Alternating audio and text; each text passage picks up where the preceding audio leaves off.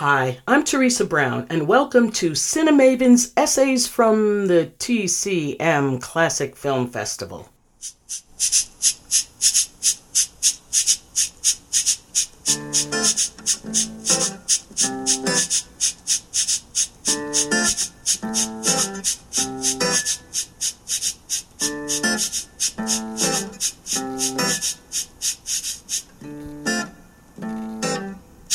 Hey, welcome everybody. I'm doing something a little different with my blog. I'm turning it into a podcast to cover the 10th Turner Classic Movies Classic Film Festival. This will be my 9th year attending. I missed the first year, darn it. But shout out to all you 10-timers out there. I've had a pass in every tier the festival has offered: Spotlight, Essential, and Classic. But this will be my first year getting media credentials, and what better way to get my feet wet than to dive in head first. If you like old movies like I do, you're probably already watching TCM, at least if you live here in the States.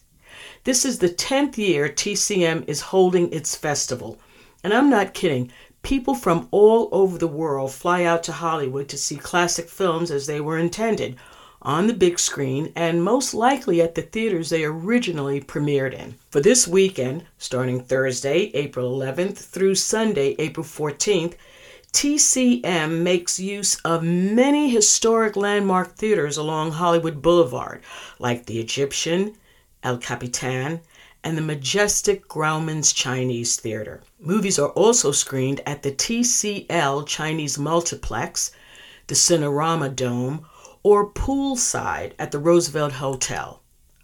Club TCM, which is also at the Roosevelt, holds special presentations where they interview guests, show movie stars home movies, or have a big trivia contest where people team up and fight to the death for bragging rights.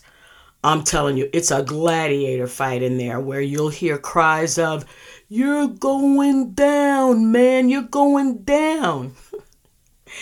There are tables and chairs and a bar. Did I not mention there's a bar in Club TCM?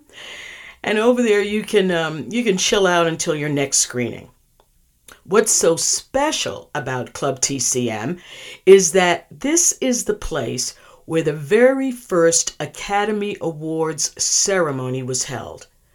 The best films and performances for 1927 and 1928 were first honored here on May 16, 1929. TCM is celebrating a double whammy this year. Not only is the festival celebrating its 10th year, but the network is celebrating its 25th anniversary, which is quite a remarkable feat for that niche market of movies that are 60, 80, even 100 years old. This year's festival theme: Follow Your Heart, Love at the Movies.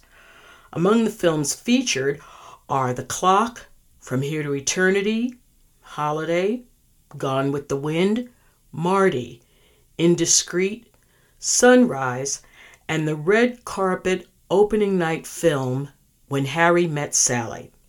This stars Meg Ryan, Billy Crystal, and Rob Reiner, and all three of them will be in attendance at the festival. I'll try to cover as many events as my baby boomer short little legs can run to.